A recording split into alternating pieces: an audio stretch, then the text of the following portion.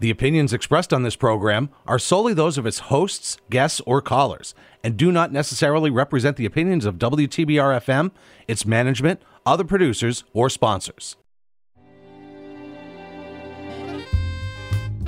Welcome to Living Well into the Future. I'm your host, Julie B Adler. This series brings men and women ranging in age from their teens through their 90s to discuss food, housing, climate, and health. Our guests are problem solvers, solution makers. They live and work all over the country. Their projects range in scope from local to international. They're innovators and implementers, founders and developers. Learn what their contributions and experiences were and are, their challenges and their successes. Our goal is to spark your discussions among and between generations to inspire action toward a healthy and secure future for all.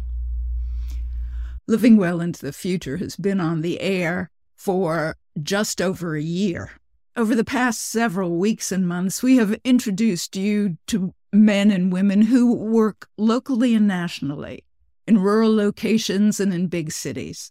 Please let us know what topics caught your interest, what might have led to discussion or action. You can write to us at lwitf22@gmail.com or on Twitter at LWITF_pod. We would love to hear from you.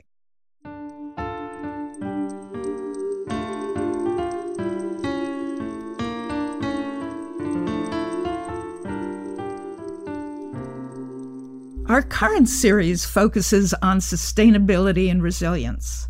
You'll meet people with workable solutions who address the many challenges to our health and security due to the extremes of weather, loss of habitat, and loss of biodiversity. Today, we're going to speak with two women of different generations working for the city of San Antonio, Texas.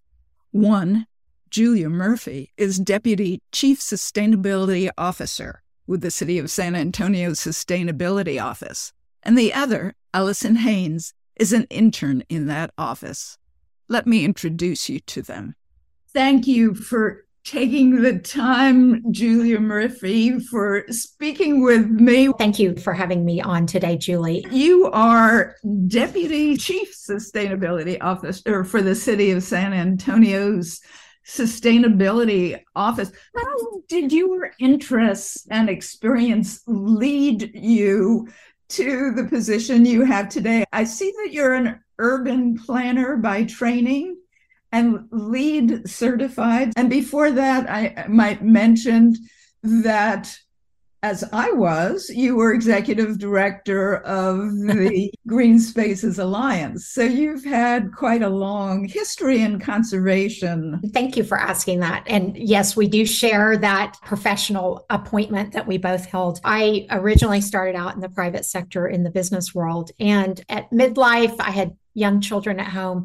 I just really realized that I wanted to devote the rest of my career to primarily natural resource conservation.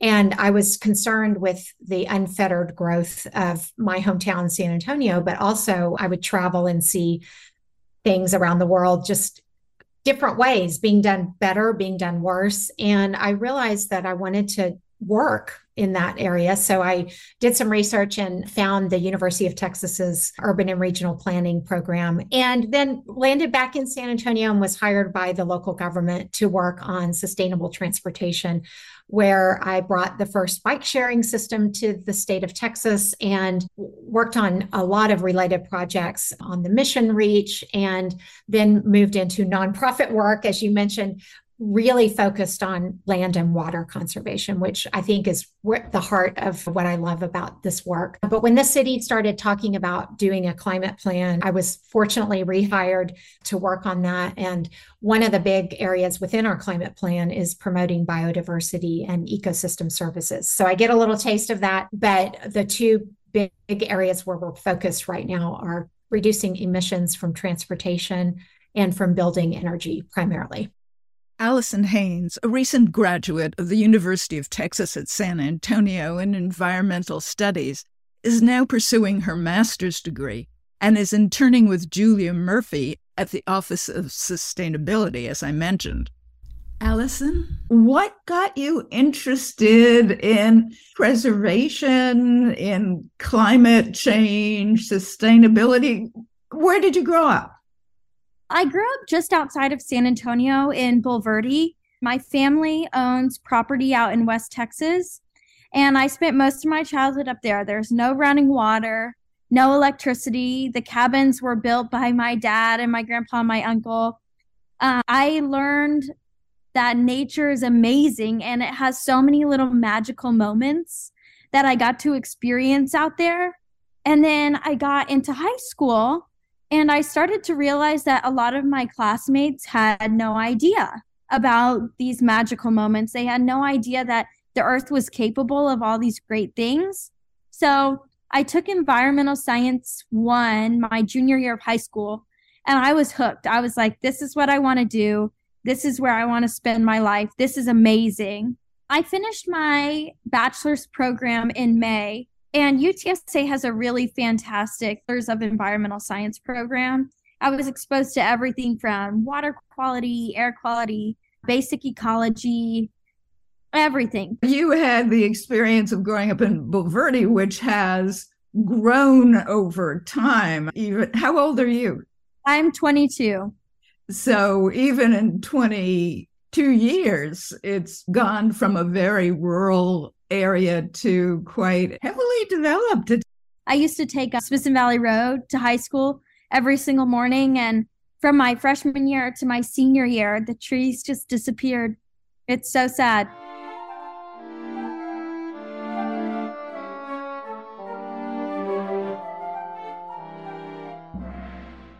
Julia, what is the Sustainability Office? How big is it? What's its role? The Office of Sustainability in the City of San Antonio is a shop within the municipality that focuses on the three intersecting rings of sustainability, which are economic development, environmental quality and environmental protection, and equity. We call it the 3 E's, and that's the classic definition of sustainability. But within that, our main priority right now is delivering on our city's goals around climate action and adaptation. And so we have passed a plan a couple of years ago to meet carbon neutrality by 2050. And what the Office of Sustainability primarily focuses on is looking at initiatives and policy that will help us meet those goals. So implementation is not within your purview. It's more of a policy-making role. Is that right? That's where our expertise lies. However, I will say that we do have some implementation projects that we have put out in the community as a way to concept test some of these initiatives. So 2 that come to mind that are recent and that we're actually expanding upon are, we have done some cool pavement pilot projects, and that's to mitigate for urban heat island. And we're looking at expanding that across the city. Could you explain that? How do roads affect the urban heat island? Absolutely. As you can imagine, darker colors like asphalt absorb heat from the atmosphere, and that heat is reflected back into our communities. And so if we can find new materials that are, one, lighter in color, but also might even reflect back that heat before it is absorbed, we can mitigate heat island effects that way. And most major cities are grappling with that. San Antonio in particular, we're already a hot city. And so we need to do everything that we can to keep it from getting hotter, which we know it will be due to the climate projections that we have. And so therefore, these products are new. They're being tested in a couple of key cities, hot cities around the country. In Austin, I went to see the new Central Library, and that whole area is new. And I noticed that the streets were, I thought it was cement. They were a white color.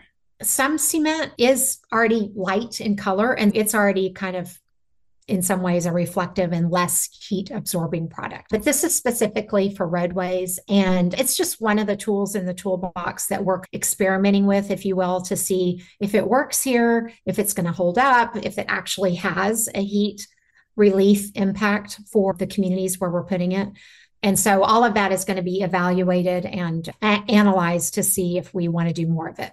Can you tell me about the planning that went into San Antonio's Climate Ready Plan? It was adopted in October of 2019 after a multi-year process, quite frankly. And we did this plan hand in hand with CPS Energy, who was involved from day one. And you can imagine they're a major stakeholder in the outcome and the prioritized strategies that are listed in the plan. I mentioned that CPS Energy is city public service and that it is a city-owned electric utility. So. That's correct. And so they have been really forward-thinking in many of their energy products. Their energy portfolio tops the list in solar and wind. Those are renewables that we need to move away from the dirtier sources of energy like coal, but that cannot be an overnight switch. Yeah, CPS Energy is pledged to keep the lights on for people and also make it affordable. So they have goals and objectives that they need to meet with their stakeholders. We worked with them to come up with a plan that everyone could get behind in our community and that the policymakers would feel good about passing. And so here we are today. So there was extensive community engagement, and that's ongoing. We have not stopped engaging the community because now we're into implementation, and we want to make sure that the strategies that are implemented in San Antonio have local impact. Did you hire outside consultants as well? We had subject matter experts that helped guide the formation of the plan using worldwide protocols. And then we also had advisory committees, again, along the way, who were technical advisors who were subject matter experts in the various parts of the plan. And then, as I mentioned, the general public was constantly being surveyed and asked for input so that we could make sure that, again, those citizens and the residents of San Antonio had their voices heard. There are two things. There's a San Antonio Climate Ready program, right? That's what we're talking about. And then there's the American Cities Climate Challenge. Are they one and the same thing? That's a great question. SA Climate Ready is the kind of the name of our climate program, which is also the name of the plan that we just talked about in San Antonio. San Antonio also was part of the American Cities Climate Challenge that just concluded last summer. And we, along with 25 cities across the country, the biggest cities who were showing some movement in working on climate, came together, and really this American Cities Climate Challenge, which was funded by Bloomberg Philanthropies, intent was to accelerate projects within those cities to really gain a foothold on these climate challenges. And the atmosphere in the country was quite different than it is now, but it did give those cities a jolt in the arm, so to speak, to really get going on some policies, programs, and projects that would hopefully help them reach their climate goals. And most cities in the United States, most big cities, major metroplexes, do have a climate plan. Do you consult among the cities when you were working on it to see what are you doing here, what are you doing there, and get feedback? Because the boundaries of the states are not the boundaries of the impact. Yes, and that was one of the biggest, I think, benefits of being in the challenge, was that we could, as a city, look to others who were maybe a few steps ahead of us and speak with them about best practices, lessons learned. And also they could look to us for projects that maybe we were a little bit ahead in. And some great relationships were formed that continue to this day. And it was a wonderful opportunity to be reinvigorated around the work and learn that there were lots of really smart people and professionals dotted all over the country who really had this as a priority to tackle. That's encouraging news. Let's talk about the San Antonio Climate Ready Plan. It's up on the web, the San Antonio Gov web, and in the summary, it has 12 bullet points, and we don't need to speak about all of them, but I think it would be interesting to see how the issues are both universal and unique. Listeners to Living Well into the Future have heard a lot about individual buildings and net zero buildings and green buildings, especially in our episode 6, Housing and Climate, and episode 7, Sustainability and Resilient Housing, both of which, if you missed them, are available wherever you get your podcasts. But in this conversation, we're really talking about sustainability on a citywide level. And transportation is something that we haven't discussed previously. With a sprawling city like San Antonio and many others without an adequate public transportation system, what do we do? How does the plan address that? Yes, great question. And this, again, is another vexing problem across big cities in the whole United States. I lived in Europe for a while and I didn't own a car or need a car. I loved it. I didn't even realize how wonderful it was until I moved back home and had to travel everywhere by car. And as I mentioned, when I got into this work, I was actually hired to do sustainable transportation. So I learned a lot about making hard decisions around trying to encourage people not to drive or punish them when they do drive. Now, we're not there yet. We're a city and a country of cars and highways. So putting some of those difficult decisions in place, like they do in Europe, for example, probably isn't going to take hold anytime soon. But there are other strategies, and some of those are what's called transportation demand management. If we can just eliminate some of the congestion that we experience during rush hour, for example, by spreading people's days out, meaning they can go in earlier or come in later and vice versa when they leave home in the afternoon. Or flex time, work from home has been wonderful, and the pandemic kind of forced our hand in many ways on allowing that to be a strategy in many businesses that formerly wanted everyone in a central location. Then alternative transportation. So walking, biking, and taking the bus. Those in San Antonio are a little bit more challenging unless you're lucky enough to live very close to where you work or your school.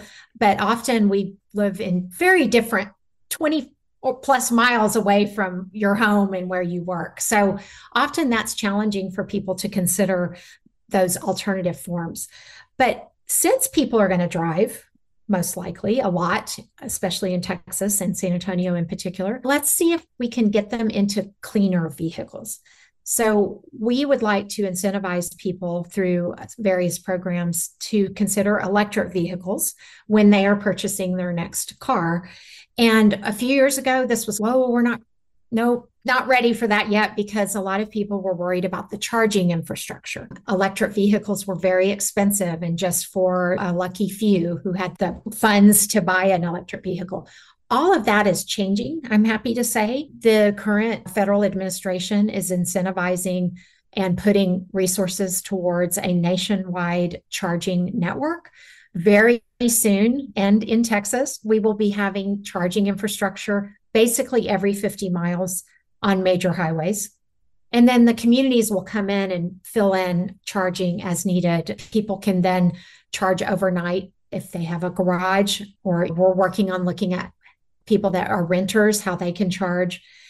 And then the cost and the variety of electric vehicles themselves is coming down and getting broader.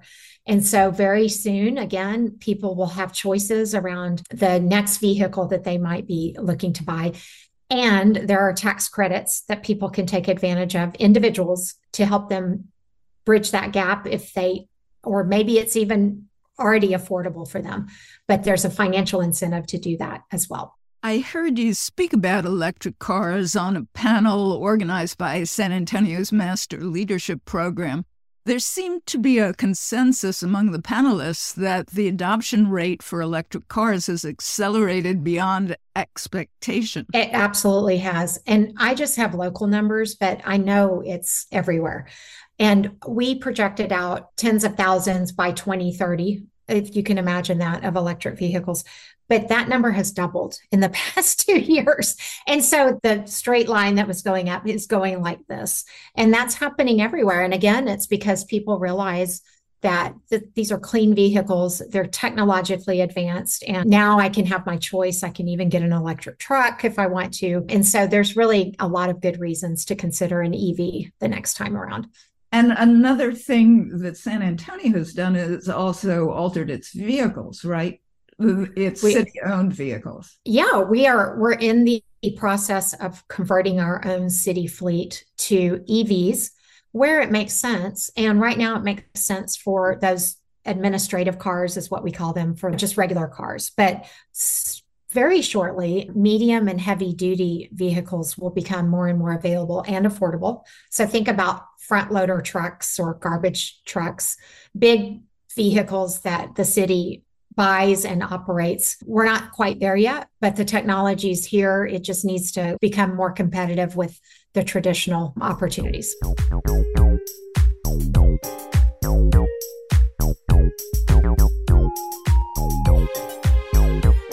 Another issue is protecting biodiversity and healthy ecosystems. What is the approach to that, given the rate of growth and spread in this area? That is an area that I am particularly concerned about, and for a number of reasons. One, we have an invaluable aquifer that we need to protect. That's our source of water. But the aquifer is recharged in land out in the country, so to speak, that used to be open, and it would allow the rainfall to fall on that land and to drift into our aquifer.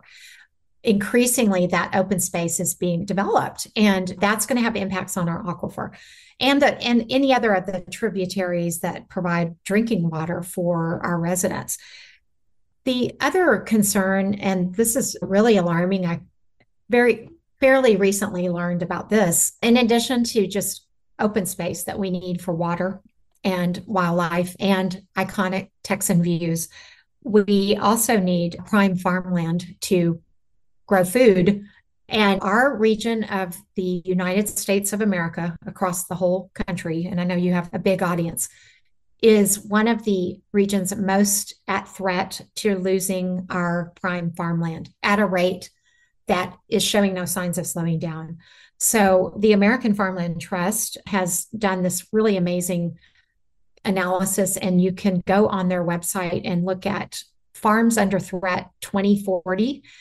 Just Google that. You'll be taken to a website where anyone can plug in their city, their county, and look at what's going on. And they have analyzed a worst case scenario, a business as usual scenario, and then a way to do things better. If we think about better planning, better policy to conserve that land, this could be not as dire as it seems. But our numbers here in Central Texas are dire. And that's one thing that any chance I get, I like to tell people about that threat, because I think people that live in a city may not have that connection always to the agricultural communities that we depend on. And so therefore that's one of the pieces that I think we really need to focus on. I might mention our first the Living Well into the Future episode was on local food production, and Mark Bittman and local farmers talked about the need to have the local farmers to protect the food supply, not to mention the quality of the food and all of the other things related to that. The state of Texas enacted the Texas Farm and Ranch Lands Conservation Program, which works with landowners to put conservation easements on farm and ranch land so that it remains working land. In addition, there are federal programs. Is that something that the city has used or you have seen being effective? The Farm Bill and the various programs that are under the Farm Bill, and that's not studying that all the time, but I do know there are resources for farmers and for land conservation through the Farm Bill. Can it happen fast enough? And is there an administrative burden to get those funds in to conserve that land? I don't know, because a lot of times the developer with the big checkbook is offering something that's really hard to pass up to a lot of families.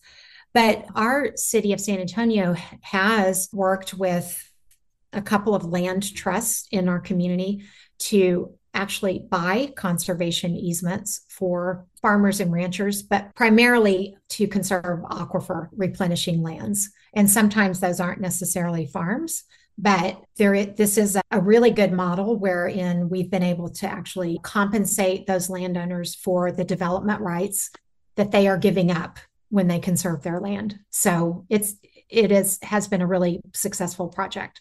Is that in addition to the aquifer protection program, or is that it is? It is that, yeah. So Green Spaces Alliance and the Nature Conservancy predominantly have been the land trusts that have worked with the city to negotiate those deals. There are other trusts working and conservancies working in the state of Texas and elsewhere on a national level and a state and local level as well. And all of those working together are hopefully making progress.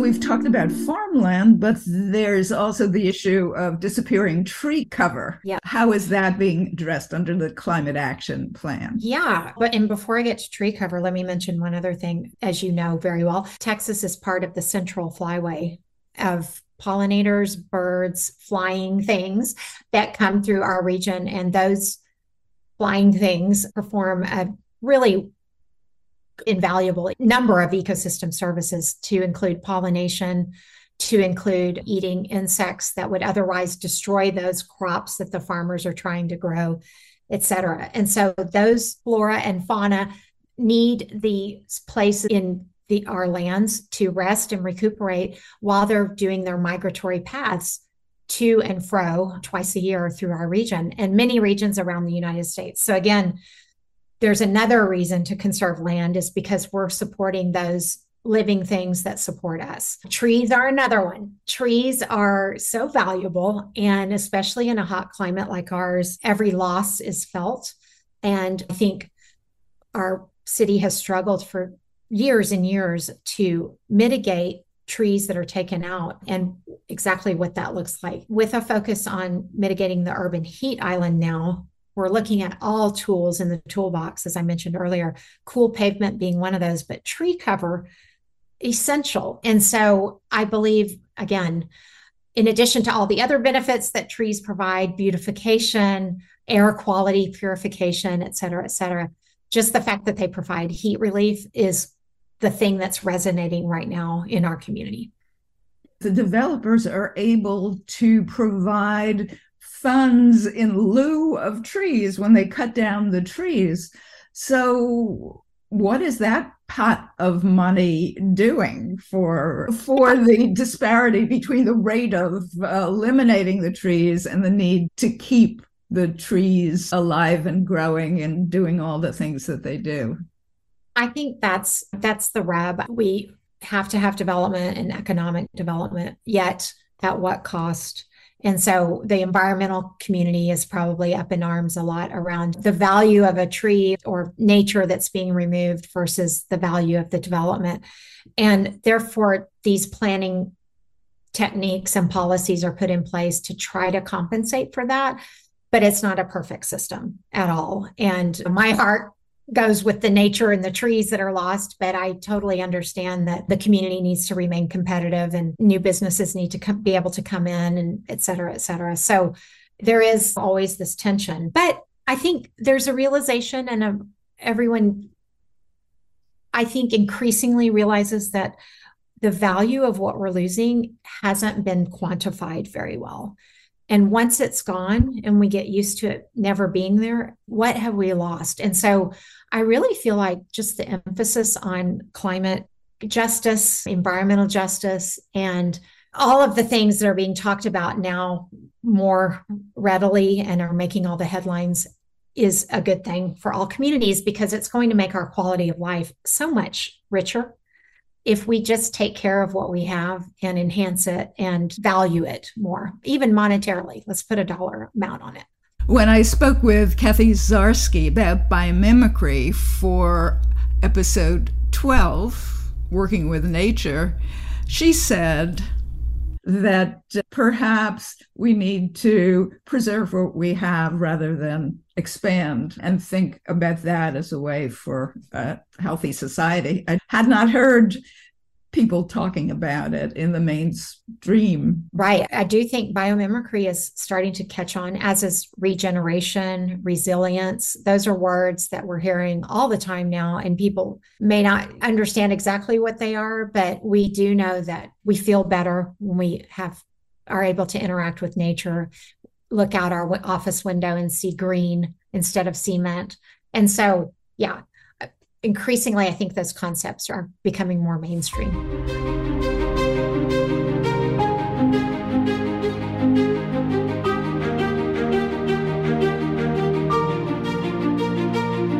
One of the things that you just touched on was resilience. And I saw that one of the tenets of these 12 points is infrastructure resilience. What does that mean in the context of climate ready?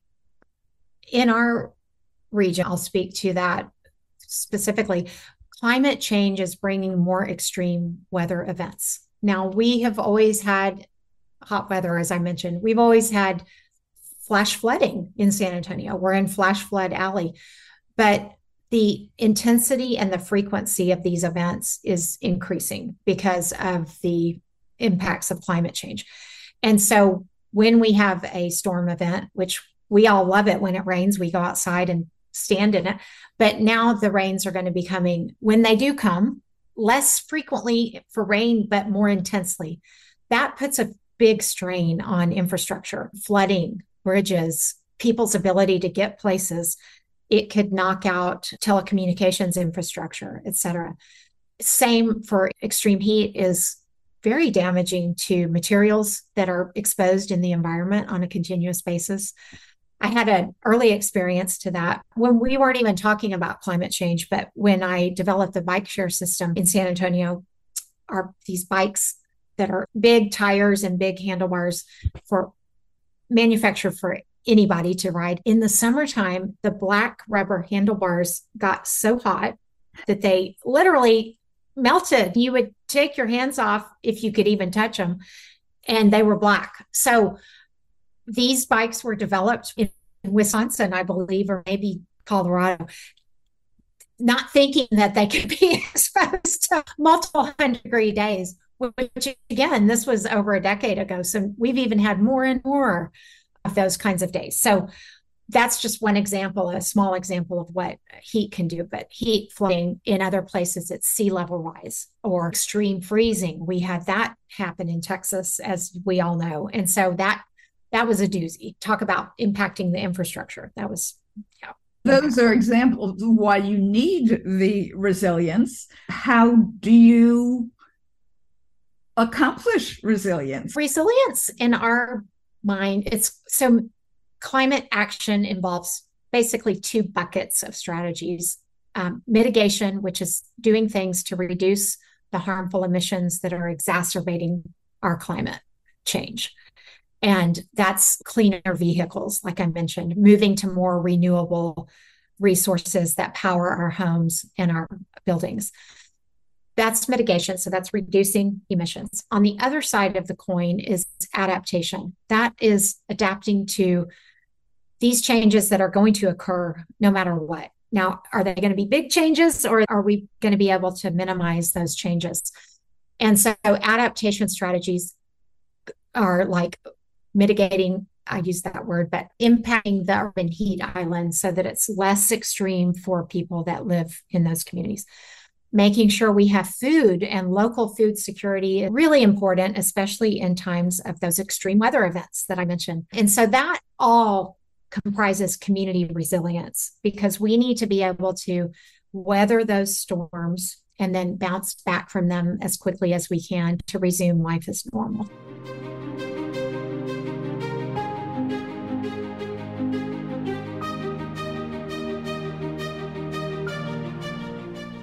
Julia, there's another tenet of the Climate Ready Plan that I'd like you to explain, and that is the one that says that when we're adding to the environment, we should do it with products that are not destructive. What does that mean? Really, we should try to not buy as much stuff to begin with, minimizing our consumption on all fronts, minimizing how much energy we use, how much fuel we buy, how much food we buy. But then we are going to have to buy things. So let's look at what things can we buy that have been recycled to begin with, are made out of sustainable products that are from nearby where we live so that they're not being trucked across the world or the country. Let's look at things that use less water when they're being produced, and just an overall awareness around resource conservation. We've talked about that in previous programs when we're talking about choosing the things to be incorporated in buildings, but you're taking that further. That's being conscious for all kinds of things that we buy. Could be anything from clothing to, chairs or furniture or things like that, thinking about that. Absolutely, to the extent possible. Now, we do know that some materials that are specified or that are requested in green building projects, for example, may not hold up to what is required in that industry. For example, the healthcare industry requires frequent cleaning and disinfectation around all surfaces, including upholstery. So that upholstery that might be green might not be able to be wiped down 12 times a day as new patients come in, et cetera. So there always is this, again, the tension. But my background picture is actually a giant compost pile that is at the city of San Antonio's compost facility. And our solid waste management department has done a crackerjack job of encouraging people to recycle their organic matter from their kitchens. So food scraps that can be turned into, literally, I call it black gold, because it's this rich material that we can return back to our earth and grow nutritious food and plants. And it's stuff that we're diverting from the landfill. And the landfill, as we know, emits emissions for years and years when things are off-gassing for all that time. So to the extent that we can think about things in a circular fashion, the circular economy, cradle to cradle, and think about how's it going to start and how's it going to end up. We don't want it just to go in the trash. We want it to become something else, if at all possible. Listeners to our previous episode, Resilience at the Root, will have already heard about the benefits of backyard composting. That's something anyone and everyone can do, whether it's through the citywide collection or in their own homes. Yes, our backyard composting patch is a wonderful way to get into how you can improve your own world, and you can improve your yard and maybe grow a vegetable path as well. I have one I call my worms that help me break down my compost, my little pets. They're really fun to take care of and feed. And that's my favorite sustainable activity, I think, of all. There have been some recent legislation that seems to encourage and enable measures to protect the climate. Are you engaged with any of the ones in the recent Infrastructure Act and other legislation? Absolutely. That is one that you mentioned. The Inflation Reduction Act is the other big it has an odd name, but it's got a lot of climate-related initiatives in it. And environmental justice, again, is a big priority of the federal government right now. So how do we go into communities where we haven't done the best job of investing in them in sustainable infrastructure, street trees, shaded and connected walkways, et cetera? And yes, we have our finger on the pulse of those opportunities that are being released literally as we speak. And we have people in Washington, D.C. that are talking with the agencies to find out where we can plug in and bring some of those resources home to do some good in our community. To conclude, are there any other considerations on a citywide level that get translated to action items to citizens, wherever they may be, that you'd like to put forward so we can encourage discussion and movement on them? That's a great question. And I know you've spoken with someone of a younger generation, and I want to stress that we hear from young people constantly about how important this is to them. They want the world to be there for their kids and grandkids, and they are inheriting a world with a lot of problems. And so, to the extent that we can empower and educate people around just small acts that people can do to make their own lives better, but make them also feel like they're contributing to helping the planet. Things like, again, recycling. But before we recycle, let's think about not even buying stuff in the first place, although we do need to buy stuff. And then just in working with neighbors, looking at alternatives, working with employers on those alternate work plans to relieve traffic congestion. In San Antonio, we have a public engagement and communication campaign called Who Cares? And it's meant to be a little bit provocative. It's meant to inspire some reaction like, I care. And if you do care, we encourage people to go to a website and they can take a pledge to say that they care. And then there's this website where they can get more resources around the things that interest them. Maybe it's electric vehicles, and they want to do some research around their next car that they're buying. Maybe they want to map out where they can ride a bike and contribute to sustainable transportation in that way, or go pick up a free tree the next time the Parks Department is handing out trees at a community event. Lots of small things that individuals can do. It seems like a lot to tackle, but we are all in this together. And I think if we all work together, we can come up with the solutions that we need to fix some of the problems that we've created. Thank you, Julia Murphy. I appreciate your speaking with me.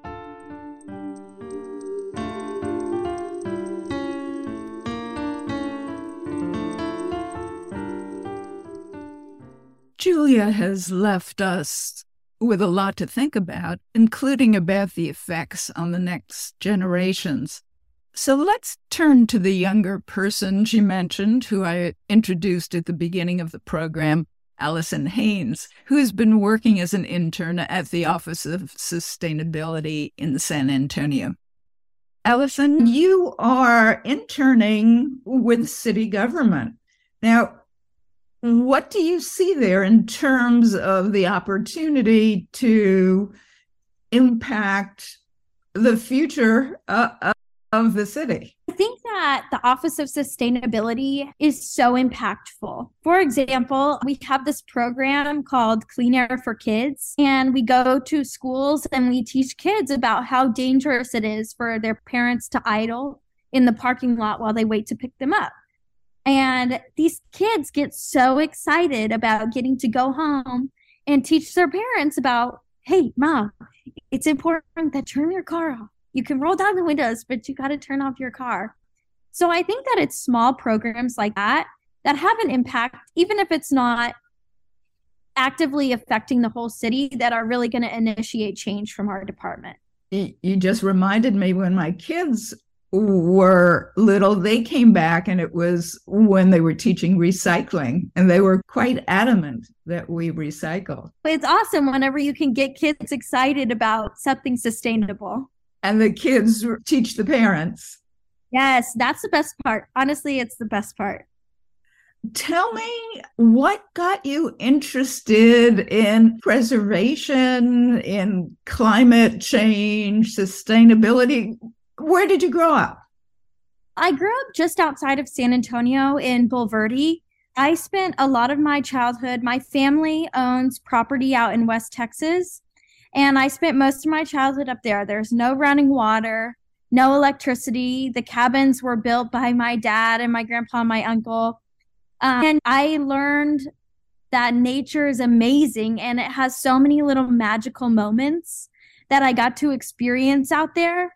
And then I got into high school, and I started to realize that a lot of my classmates had no idea about these magical moments. They had no idea that the earth was capable of all these great things. So I took environmental science 1 my junior year of high school, and I was hooked. I was like, this is what I want to do. This is where I want to spend my life. This is amazing. You had the experience of growing up in Bulverde, which has grown over time. How old are you? I'm 22. In 22 years, it's gone from a very rural area to quite heavily developed. I used to take Smithson Valley Road to high school every single morning. And from my freshman year to my senior year, the trees just disappeared. It's so sad. Bulverde Road and Smithson Valley Road has changed from tree line to housing subdivisions. But what have you seen out in West Texas? Has it stayed pristine out in West Texas where you were? There's been a few big changes out there. So in 2019, the person who shares our property line was burning during a burn ban. The fire got out of control. So about 75% of our property went through a massive human-caused wildfire. So watching the land recover from that is definitely eye-opening. I never thought that a fire would affect me so personally, but it burnt down a few of our family's cabins. It burnt down the house that my great-grandparents grew up in. So it definitely gave me a lot of perspective about the damage that people can cause when they're careless. It still holds a very special place in my heart, and it's a beautiful piece of property. Something that's changed out there is windmills. There's windmills on all the surrounding properties, and it used to not be like that at all. So it's almost like ghosts. Hearing the windmills turn, it's very interesting, and it definitely adds a changed aspect to the scenery out there. Is it a wind farm? Are they the gigantic windmills? Yeah, they're the big ones, and they're not on our property, but they're on the surrounding properties. At the crest of a hill? Where our property is, we have those big buttes, and the windmills will be on top of the buttes, and then you walk down into the valleys, and that's where people have their cattle, or where we had our cabins and stuff like that. But they're all along these buttes, and at night it used to be a clear sky. You could only see stars, and now you see red dots speckling the skyline. So that is a change. Is the air as clear? Can you see the stars the way you could? In my opinion, I don't think you can see the stars the way they could, but I think it's mostly light pollution from San Angelo. Whenever you can see more stars than I've seen anywhere else in Texas, but it's definitely different than it used to be.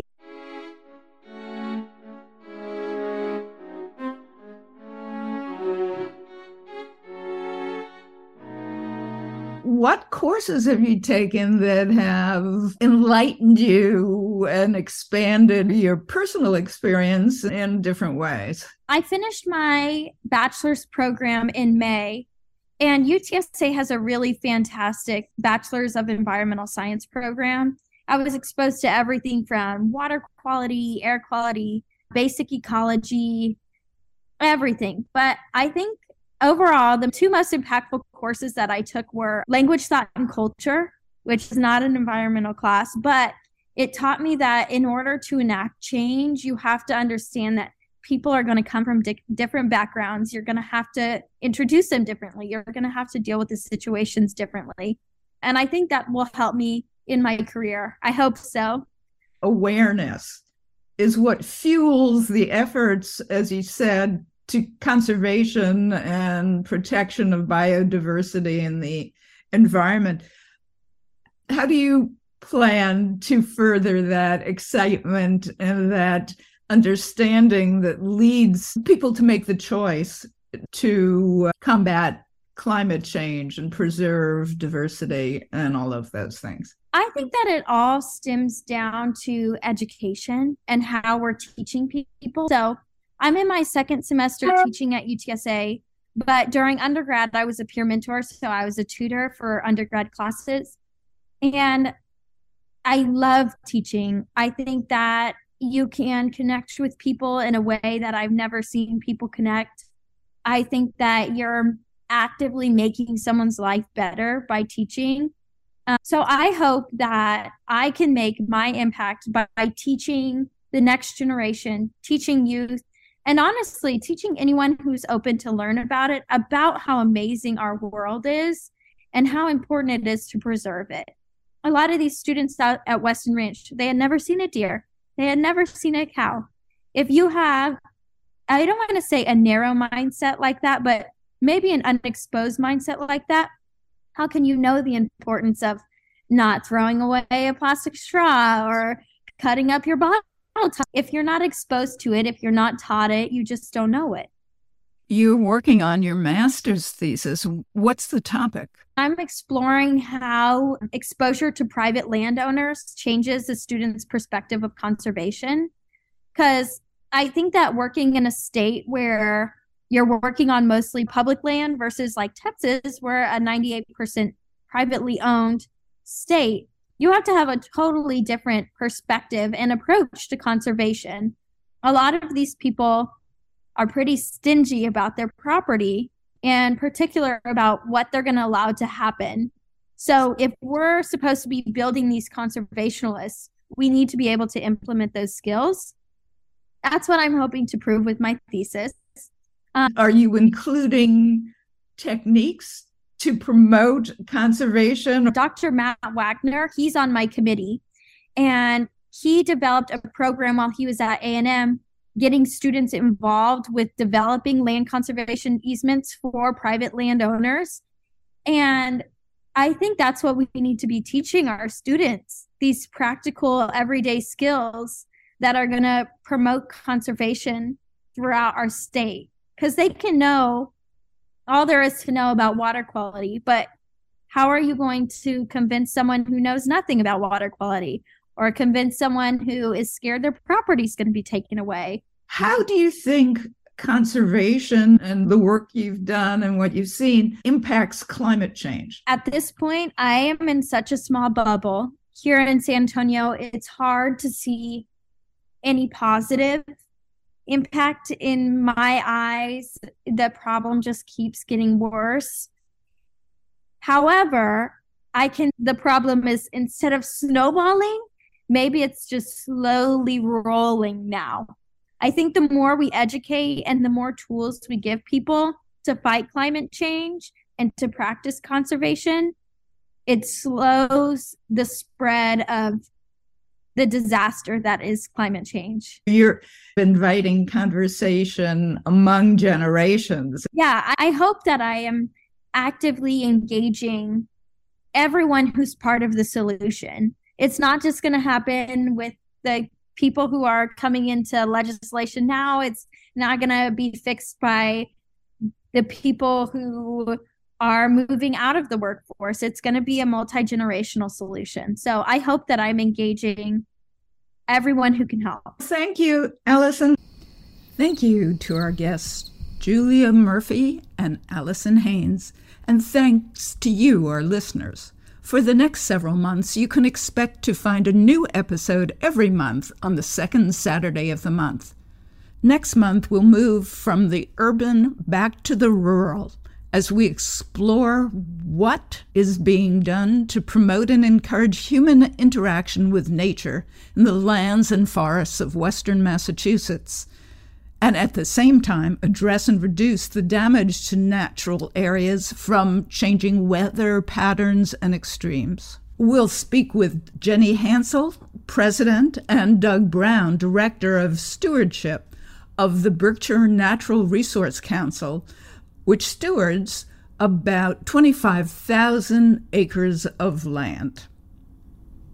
Subscribe to Living Well into the Future wherever you get your podcasts so you don't miss an episode.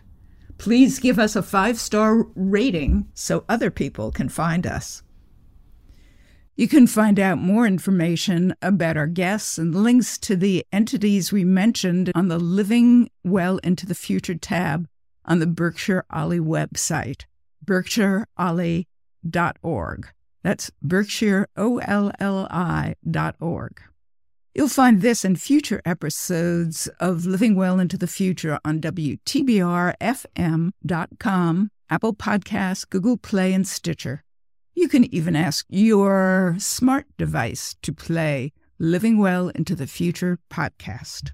Our thanks from me, Julie B Adler, to Berkshire Ollie and WTBR FM 89.7 FM Pittsfield for their support. This podcast is produced by Julie Copenheffer. Thanks to our production team and our intern, Owen Brown. Our music is written and performed by Michael Copenheffer. Our graphics are by Jean Rosso. The opinions expressed on this program are those of the guests and not of WTBR, Berkshire Ollie, or the LWITF production team.